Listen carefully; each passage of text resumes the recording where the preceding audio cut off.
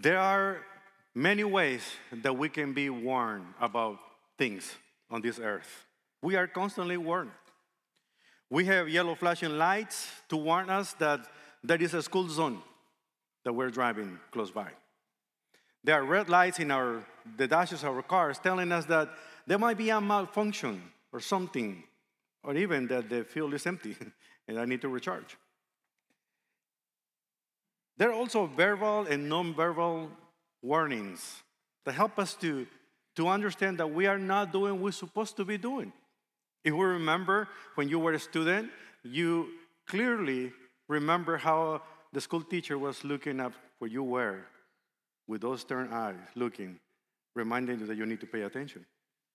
Or what about the frustrated mother who is telling the little kid to behave, to stop, wailing, or he will be put in timeout? If you knew more about Latino mamas, you will understand that we have a warning, nonverbal.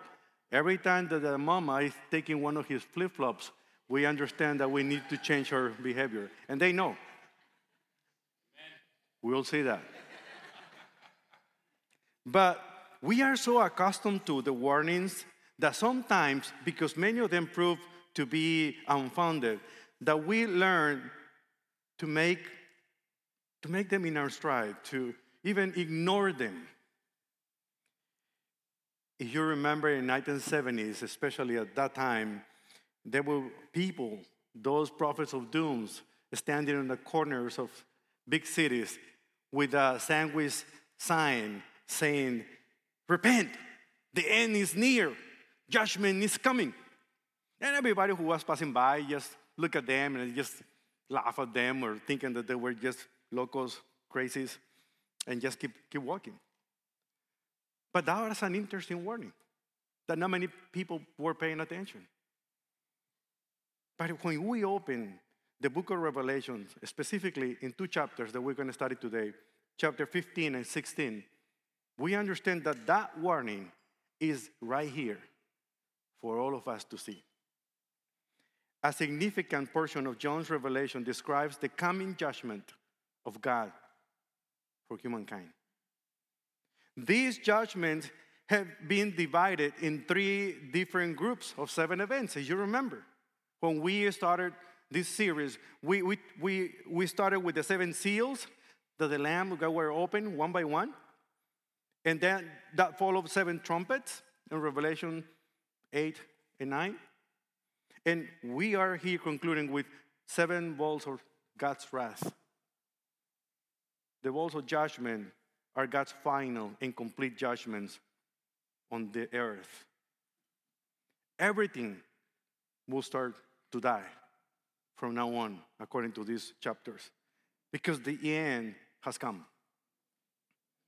Thus, this message resounds like a crashing cymbal for all of us today, for us this morning. Follow Christ or face the coming judgment. If you are not following Christ, then you need to be ready for that final judgment. So the central idea for this message is this: simple. God's judgment is good news for those who respond to the gospel in obedience, but it is bad news for those who choose to reject it. God's judgment is good news for those who respond to the gospel in obedience, but it's bad news for those who reject it. What are you doing with God's gospel? That would be the question. So, why that message is important to us today, this morning, as we open God's word? It means that we need to understand that we are the messengers that God has chosen to warn the world that judgment is coming. Judgment is inevitable. If we don't warn them, if we don't warn the people that we know, who will? Who will? And I want that question to ponder a little bit in your minds. Who will tell my brother? Who will tell my brother, my mother, my father, my son, my neighbor? Who will tell them? Who will warn them about the judgment that is coming if I don't do it? Please open your Bibles in Revelations 15 and 16. And I didn't give you a warning, but you are not going to be reading those things on the screen. So you brought your Bible, or you have it in your tablet or your iPhone. Go to Revelation chapters 15 and 16. You see, we are so accustomed to warnings that sometimes we miss the important things, right? Let's examine exactly what these last judgments, the bowl judgments, and why are so significant as we study two things. One in chapter 15 and the other one in chapter 16. As we study the heavenly prelude and also as we read about the earthly onslaught. The heavenly prelude that we find in chapter 15, it is impressive. Before recording the horrendous visions of the seven bowls of God's wrath in chapter 16, John here is describing a heavenly prelude of coming judgment with a glorious scene of victory in heaven and a vengeance on earth. Verse 1 says, "Then I saw in heaven another marvelous event of great significance. 7 angels were holding the 7 last plagues, which will bring God's wrath to completion." These 7 last plagues are also called the 7 bowl of judgments. And it will begin in chapter 16, but here in chapter 15, it's given us a little preview of upcoming events that will be unfold completely on earth on chapter 16. So it's so important that we can pay attention to this. So unlike the other plagues that we already started with, the 7 seals and the 7 trumpets, these ones are really, really more vigorous, more ferocious than the previous ones. There are similar things happening in the previous plagues and previous judgments to these ones. But this prelude, the coming judgment, should give us hope, especially if you are a believer in Christ, because God's judgment will accomplish God's purposes. And His purpose is that everything as we know it will come to an end. His purpose is to avenge the Holocaust inflicted on the saints at the hands of the Antichrist and his collaborators during the Great Tribulation. It will end evil as we know it, but also it will be the reward of those resurrected saints when they come to life and reign with Christ for thousands of years in eternity. So along with the wrath, God reveals His grace. With vengeance, He couples victory. With judgment, He sends joy. This is the underlying principle of God's character, as we see it in the book of Revelation. So in verses 2 and 4, John presents the mirror opposite of the somber doom of the 7 angels of the wrath of God that we just read in verse 1. So while those angels are burning the bowls of God's wrath, John saw them. And there was an untold number of people in his vision. Number of the ones who were redeemed, bearing harps and standing on a sea of glass spread out before the throne of God. Listen, John says, "I saw before me what seems to be a glass sea mixed with fire." This is a symbolism of condemnation with judgment. Whenever we see water, we see that. Remember how the Israelites were standing in the front of the Red Sea before the Lord miraculously opened a way for them to cross when they were running away from the Egyptians? This is a resemblance of what happened back in the book of Exodus. And on the sea of glass, stood all the people who has been victorious over the beast and his statue and the number representing his name. They were all holding harps that God has given them. But who are these people? John describes them as those who were victorious over three horrendous pressures to reject. Three terrible pressures that they were going through to reject Christ during the tribulation period. For instance, the political pressure through the first beast compelling. That charismatic military powers, they were trying to pressure them to renounce Christ and bow to him. Religious pressures that were the second beast, when deceptively they were trying to deviate their attention from God and look at himself with that miracles image. They started speaking. And they were also overcoming economic pressure through the number of the beast that was necessary to buy or sell. So the pressure described here earlier in chapter 13 pushed all people on the edge of a life and death decision in the end times in this chapter. Either they could worship the beast and save their lives, or they could resist him and his regime and lose their own lives.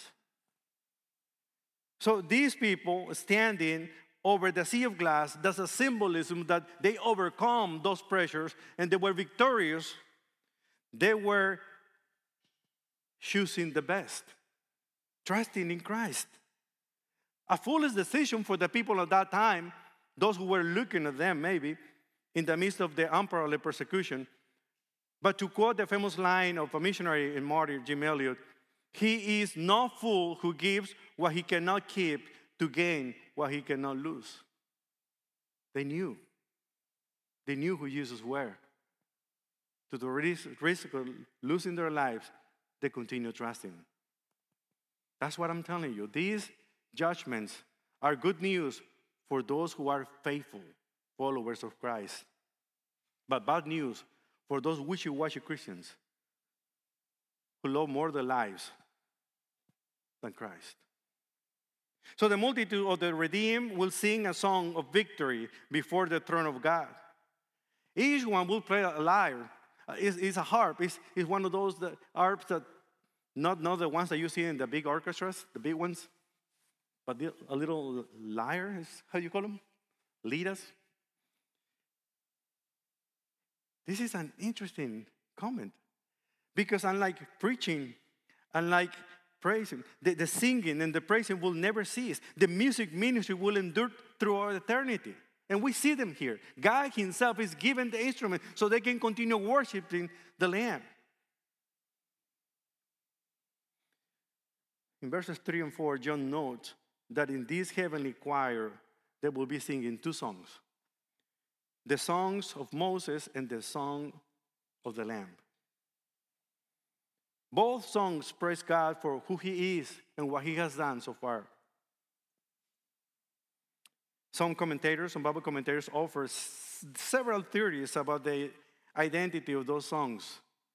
But most of them agree that the Song of Moses probably incorporated lyrics from both the Old Testament passages in Exodus 15 and Deuteronomy 32.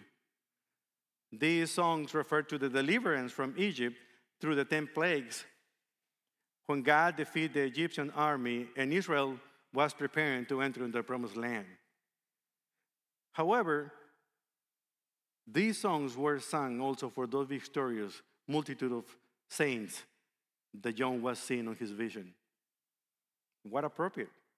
But what about the Song of the Lamb? We know no lyrics. Nobody knew that song. Only the Lamb. But John here gives us the content of those words. He says on verse 3, "Great and marvelous are your works, O Lord God, the Almighty. Just and true are your ways. O King of the nations, who will not fear you, Lord, and glorify your name? For you alone are holy. All nations will come and worship before you, for your righteous deeds have been revealed." This is a passage that points us to the profound truth about worship. Whether the songs are old or new, the purpose of worship is to glorify God for his awesome person and awe-inspiring word. I was talking to the praise team earlier. I was explaining to them how important it is just for them not only to come and sing, but also to do that as an expression of what they believe about God. And that's true for all of us. We get so accustomed to come and try to do lip singing because we don't know the songs and try to mimic those words and reflect that words to what we believe in God. But we forget about to internalize, to bring it from our heads to our heart and express it with our bodies. It would be great to have a rehearsal on earth of what will happen in heaven. That we can express, and I cannot imagine those multitude of people, those spiritual beings worshiping the Lord with all his lungs and all the expression, the way that you and now are singing here on earth. Do you notice how we sing? While one might raise the hand, all what I can do is just lift it up right here. Because I'm embarrassed for others to see me. It makes sense when you're singing for your friends or your neighbor. But when you are opening your lips, opening your mouth to express what you know about God, you don't care. You know what happened? When you go to a Nike game, that's exactly what you need to do when you're singing to the Lord. Over there, you pour your heart. Even though they lose, you keep pouring your heart to them. But what about here? It seems like God is always losing. But he is victor. He is a winner. Express your life, express your heart toward them. Because he deserves it. This group of people were worshiping the Lord with all their hearts. While on earth, as we see in verses 5 to 8, there was vengeance on earth. There was something terrible happening. John listened to the vast choir of the tribulation saints. Something caught his attention. The preparations were made for the final outpouring of God's wrath into the world. We see that while the believers rejoice in heaven, those who have rejected the Lord, that free offer that he is giving them to trust him, they were suffering horribly. Verse 5 says, "Then I looked and saw that the temple in heaven, God's tabernacle, was thrown wide open. The 7 angels who were holding the 7 plagues came out of the temple." The temple. They were clothed in spotless white linen with gold sashes across their chests. Then one of the 4 living beings handed each other the 7 angels of gold, a gold bowl filled with the wrath of God, who lives forever and ever. The temple was filled with smoke from God's glory and power. No one could enter the temple until the 7 angels had completed pouring out the 7 plagues. You saw the temple in heaven, similar to the physical building that once stood in Jerusalem. If you ever been in Jerusalem, you will not find any temple. The place of the temple is a mosque, a Muslim mosque, the Dome of the Rock. It's a beautiful building, but that was exactly the position where the old temple used to be. And one day, according to Revelations, I don't know how that will happen. I don't know what will need to happen. But in that place, again, there will be another physical temple. Sadly, that's the temple that the Antichrist will build for the Jewish people during the time of tribulation. One of the reasons why they believe that he is the one is because finally somebody was able to make peace in the Middle East. But it was not for the good reasons. But here we see a temple that John is seeing. And by the time of John's writing, the early temple had lain in ruins for more than 25 years. Yet, even the early temple was a model of beauty of what the heavenly temple would look like. Only just a mock of what was supposed to happen. As the vision proceeded, 7 angels emerged from the heavenly temple, each clothed in pure white and adorned with priestly garments. With solemnity, these angels approached to the throne of God. And one of the 4 living creatures mentioned in chapters before handed each one of them a bowl. It was more like a saucer type. It was not a big thing, a big container. It was just more like a small thing, full of the wrath of God. And it was with that shape because in some ways, when we read the word, bowls here, we're talking about a small recipient that is going to be dumped into the earth and cause all the catastrophe that will happen. So John's preliminary vision before the pouring of the 7 plagues underscores 3 important contrasts. First, as the temple fills with the glory of God, as we read in the Old Testament, the earth is filled with God's wrath. In days past, the wrath of God poured out on Christ for what he did for sinners. In days future, the wrath of God will pour out on sinners for what they did to Christ. And lastly, while the believers in heaven rejoice over the triumph of good, rebellious people on earth will suffer the destruction of evil. That's a reality. We see just the preamble. When we open chapter 16, then we see each one of those 7 judgments happening with horrible consequences. But remember, God's judgment is good news for those who respond to the gospel in obedience, but it's bad news for those who reject it. So the earthly onslaught that is happening on earth as a consequence on their own sins, as a consequence for not being obedient to the gospel. In the events leading to the final catalytic clash between Christ and Satan, we see that the Lord's victory and the progressive, methodical nature of his wrath have been unfolded before our eyes when we read these chapters. Even as he carries out justice, he provides an ample opportunity for repentance. When we saw the first plagues of the 7 seals, only 1/3 of the population was affected, 1/3 of the earth.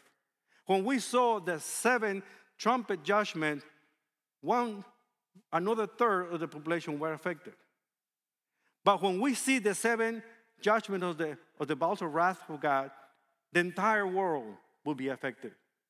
So as you see it slowly, each one of these judgments are increasing in power and increasing in damage.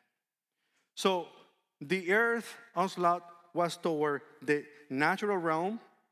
Those are the first 4 judgments. And then we see them toward the ruler's domain, the following 2 judgments, 5 and 6. And finally, the 7th judgment, it will be toward the entire world as we know it. That's what we see unfold before us. The first bowl produces terrible sores on humanity. And there was malignant and painful sores. This is the abscess of ulcerous sores, often caused by infection. I don't know if you ever been infected. That is so painful to have it. Imagine that there is no cure for that. There is no relief of pain for what is happening there.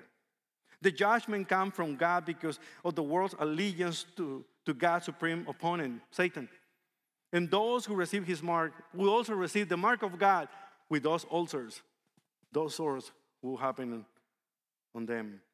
So the second bowl, we see that the sea turns to blood, similar to one of the plagues. Actually, these plagues that we see here, we also saw it in Exodus chapter 15. It's a resemblance of what happened in the past, but with more intensity, with more damage. This judgment results in the destruction of all sea life. Imagine all the world's ocean and seas turning into blood. The emphasis here is greater than with the phrase, every living thing of the sea die. There is nothing that they can find alive Quite frankly, this is far beyond our comprehension. We just cannot imagine. The stench alone will make more people want to die. The third bowl, not only the sea, the waters of the sea, the salty waters, but also the fresh water, the inland waters will turn to blood. So there were no relief for them. Imagine they have sores, they have no things to eat, no good seafood, no sushi, no nothing. And now there is no water to drink. Sometimes we give so much value about the prices of gasoline. And we are so, astonished how highly the prices are. In this time, gasoline will be worthless. What will be expensive, what will be hard to find, will be water. So that will help us change our minds a little bit. The way that we waste water now, just be careful. That's not going to be forever. And not an activist here claiming about climate change or something. It is happening. It's right here. But it will be too late by then. But the good thing is in verse 5 and 7, he gives us an explanation of all this that is happening so far.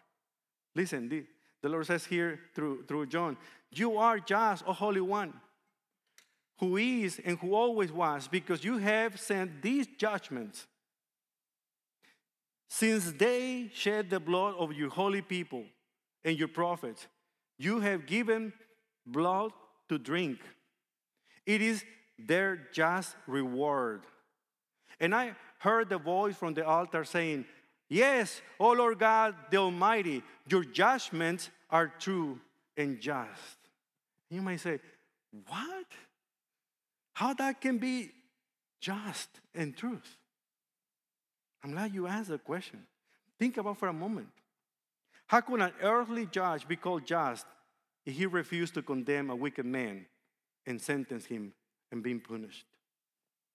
How could a policeman be praised for standing by as a helpless victim was being robbed and beaten by a brutal assailant? God is just because he is angered by sin and he does something about it. And you might say, it was about time. When his delay is the manifestation of God's grace, the time that you and I are living right now in this grace period, the judgment on Revelation 16 will be the manifestation of God's holiness. A God who cannot stand sin. A God who refuses to respond to men's sin is not worthy of our praise. But the Almighty God, the God of Revelation, is praised because he has judged men for their own sins. And finally, he will put an end to all the evil in the world. The fourth bowl, the sun scorches people. Not only they will have sores with a lot of pain that they cannot control, that they cannot easy. They will not be able to drink water or eat anything from the ocean. The sun will be so hot.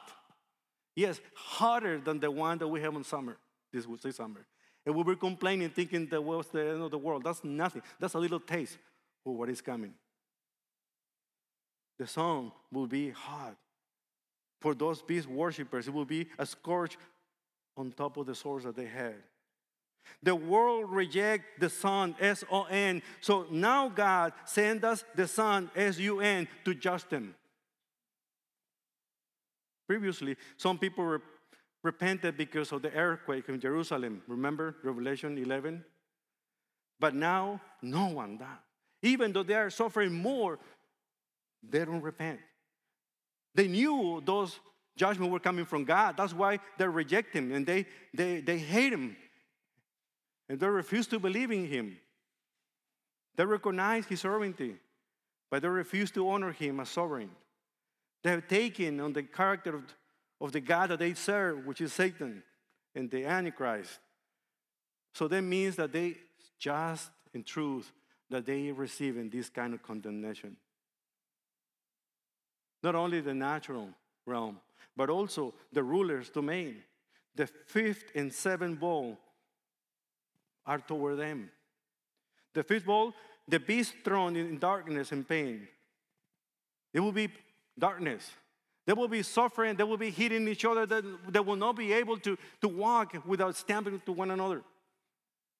There will be a lot of darkness. This affliction is more likely depending on the darkness brought by the fifth trumpet, but it will be more a reminiscence of the plague that happened in Exodus 10 in Egypt. From a scorching sun to debilitating darkness, they will be grouping around in pitch black, running into things, hitting and bumping their swords in a scorched skin. It's terrible. The sixth bowl, preparation for the final war. As the armies of the beast, the Antichrist, are gathering together, it says here that the Euphrates River will dry up. A false trinity gathers kings from battle, from different places. And the kings gather at Armageddon. The problem is that the sixth bowl possesses for the earth dweller is not a result of judgment itself, but a consequences, which is the war.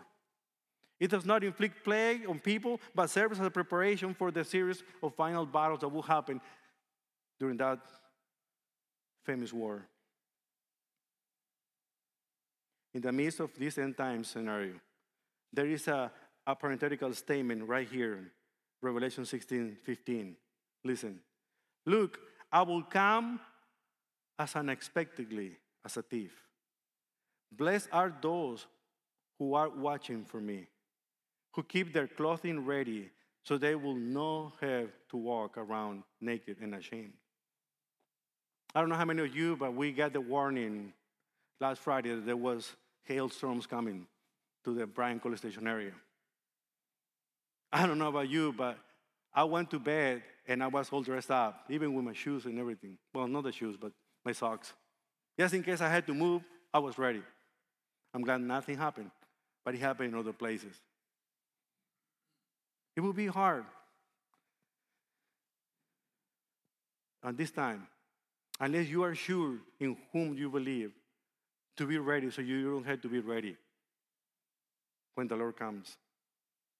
This section concludes in verse 16 saying that the whole world will gather together in a place that is called in Hebrew Armageddon. We sometimes hear people talking about the Battle of Armageddon, but it's not what the movies show. It's just a plain area. It's not going to be wars there. It's going to be a series of wars maybe. It's not big enough to hold all the armies of the world, but a great place to prepare for battle. And we're going to talk more about in the next chapters that we're going to study. Lastly, the final bowl, the cosmic judgment in verse 17 to 21. Then the seventh angel poured out the bowl into the earth, and the mighty shout came from the throne of the temple saying, "It is finished." This is not the same phrase. This is not the phrase that we heard Jesus saying on the cross. It is finished. It's a different one. It's finally complete, is what it means here in Revelation. Finally, as the Lord promised, he fulfilled his promise. Then the thunder crashed and rolled, lightning flashed, and a great earthquake struck. The worst since people were placed on the earth, even worse than San Andreas. The great city of Babylon split in 3 sections, and the cities of many nations fell into heaps of rubble. So God remembered all of Babylon's sins, and he made her drink the cup that was filled with the wine of his fierce wrath. And every island disappeared, and all the mountains were leveled. There was a terrible hailstorm, and hailstones weighing as much as 75 pounds fell from the sky onto the people below.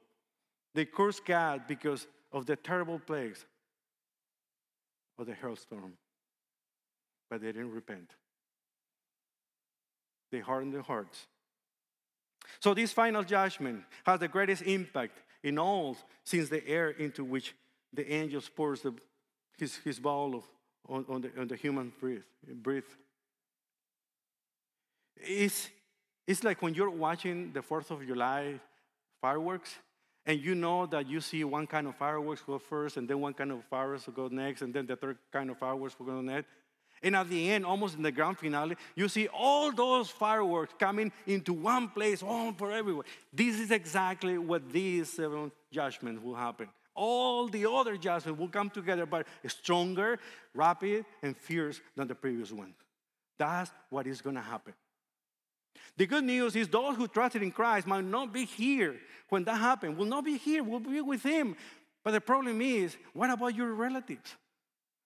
What about the people that you know? Because you might think this is going to happen in the long future, but what if this start happening today? What if the rapture happen today? Who's going to tell them? Who's going to warn them? And that's a question that I want you to continue asking for the rest of the moment. 5 takeaways from you. First, God's wrath is not forever, but it's real. As we see, there were 7 bowls filled with the wrath of God. They will be dumped on earth, and they will cause in a lot of terrible things, but they will pass.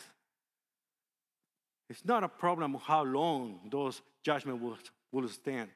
What is important is judgment is coming. Judgment is real. It conveys the idea of a deep, intense anger and indignation that God has for a long time toward the sin of humanity.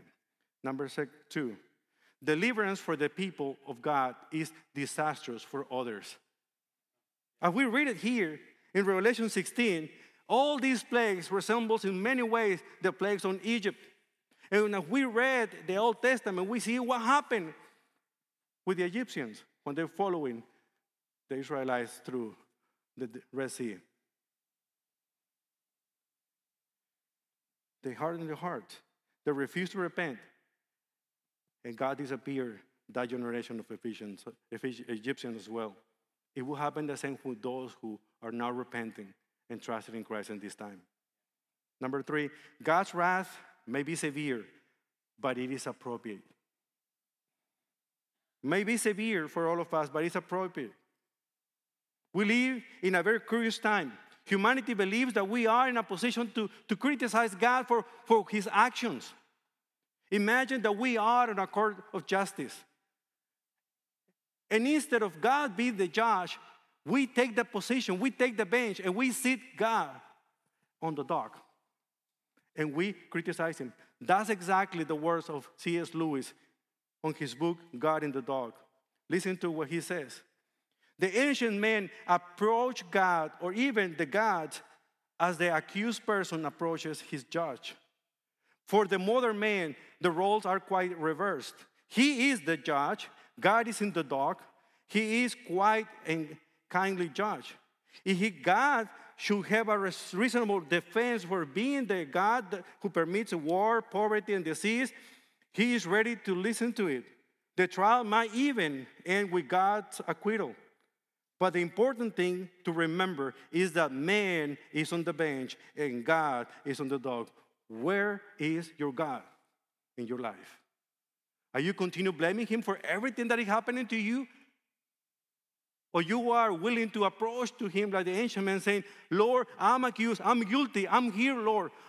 I beg your mercy and grace because I have sinned. Instead of blaming Him for what is happening to you. We need to say what the people were singing when they were singing the praises in Revelation 16. You are just or holy God, who always is, and because you have sent this judgment, you are right. Number 4, punishment does not produce repentance. Only grace does. Punishment does not produce repentance. Only grace does. When we read Revelation 16, you will notice that the imagery here is shocking because it talks about people being covered with terrible sores and being angry and agony, and awful agony, suffering so much. But they didn't repent. The reason of these verses are given to us so they can serve as a warning to all of us, and warnings are always offers of grace. Remember Sodom? Received no warning and God destroyed it. Remember Nineveh? It received a warning. In 40 days, he warned the city of Nineveh. And they took advantage of that warning and repent. Why are these chapters in the Bible? Because warnings are instruments of grace for all of us, so we can repent and come back to him. Remember the second verse of the hymn, Amazing Grace? What it says? "'Twas grace that taught my heart to fear." And so when we receive passages like this, and they scare us to death, we need to thank God for his grace that he has shown us so far. And he finished this song, "In grace my fears relieved." God is a God of wrath and judgment. One day he will say, enough is enough. But the good news is that the same God who is a God of wrath and judgment is also God of grace and mercy. He wants us to save us. He wants us to be in communion with him. He wants us to save you from all this. So he put a plan in place more than 2,000 years ago. And his plan is still in effect today. His plan is Jesus Christ, who died on the cross for you. So don't wait until the right time before you turn into God. Don't wait until you are completely sure about this to trust him. If you continually ignore God's warnings, you will eventually be unable to hear him at all. And my last point, we are the messengers that God has chosen to give the warning to others. That's why the Lord in his providence has us here this morning for us to listen and study these verses, these chapters on Revelation. So we might be reminded that we are the ones who warn the people. The warning of storms and hails and tornadoes over this weekend may save some people, but those who ignore it may some way perish the consequences. Same situation will happen at the end of times. So I don't want to finish this note in a really hard way that it is. I want to remind you what the book of Revelation is all about. And it's about hope, and it's about grace, despite all the horrors that it contains. Because the wrath is not the final word. The book of Revelation opens with a magnificent vision of the Son of God, the resurrected Christ. And it ends with God coming down to men, and the kingdom of God here on earth, and the tabernacle of God dwells with men. So the Bible tells us that Christ is alive, and that he, at the end, every knee will bow down. And every tongue will confess that he is the Lord. He is the King of kings. When you read the book of Revelation from cover to cover, you understand one simple thing. At the end, Christ wins, no matter what. But the important thing is not that he wins. The important thing is, where are you in your relationship with him? Are you on the winning side, or are you on the other side? That only can be decided right now. When you trust Jesus Christ as your Lord, as your Savior, you have been promised that we will be with him for eternity. If you continue rejecting his message and being disobedient to that message, you need to be ready to face the consequences. Because remember, those who are obedient to the gospel of Jesus Christ will have a place to be with him. But those who reject it will perish the consequences. But between now and then, before the final time comes, remember this. We're going to invite the worship team to lead us in a wonderful song that is not somber. It's uplifting, reminding us of the song of Moses, the son of the Lamb, singing about God's precious words and deeds in our midst. And I hope that you can change a little bit your tune on the somber and horror of everything that we just heard, to remind you that it is because of who he is, what he has done, that we can trust him, even in the midst of our difficult circumstances. God is in control, even now, and even how difficult they are. I ask you to stand as we continue singing and worshiping the Lord. Heavenly Father, Father in heaven, somehow this message needs to get through us in such a way that we will have the courage, the boldness, and the conviction to let every friend, every relative know that you are the God, the only God. Help us to talk to them, Father, with a sense of urgency, that there is a catastrophe coming, but there is one who can deliver us from evil, and his name is Jesus, your Son, Father. We thank you for him. Thank you for giving us the grace to come to repentance. Thank you, Father, for allowing us that in the name of Jesus, our sins can be forgiven and our lives can be restored. And it's in his name that we worship you today. And it's in his name that we sing with our hearts. In Jesus, all people say, Amen.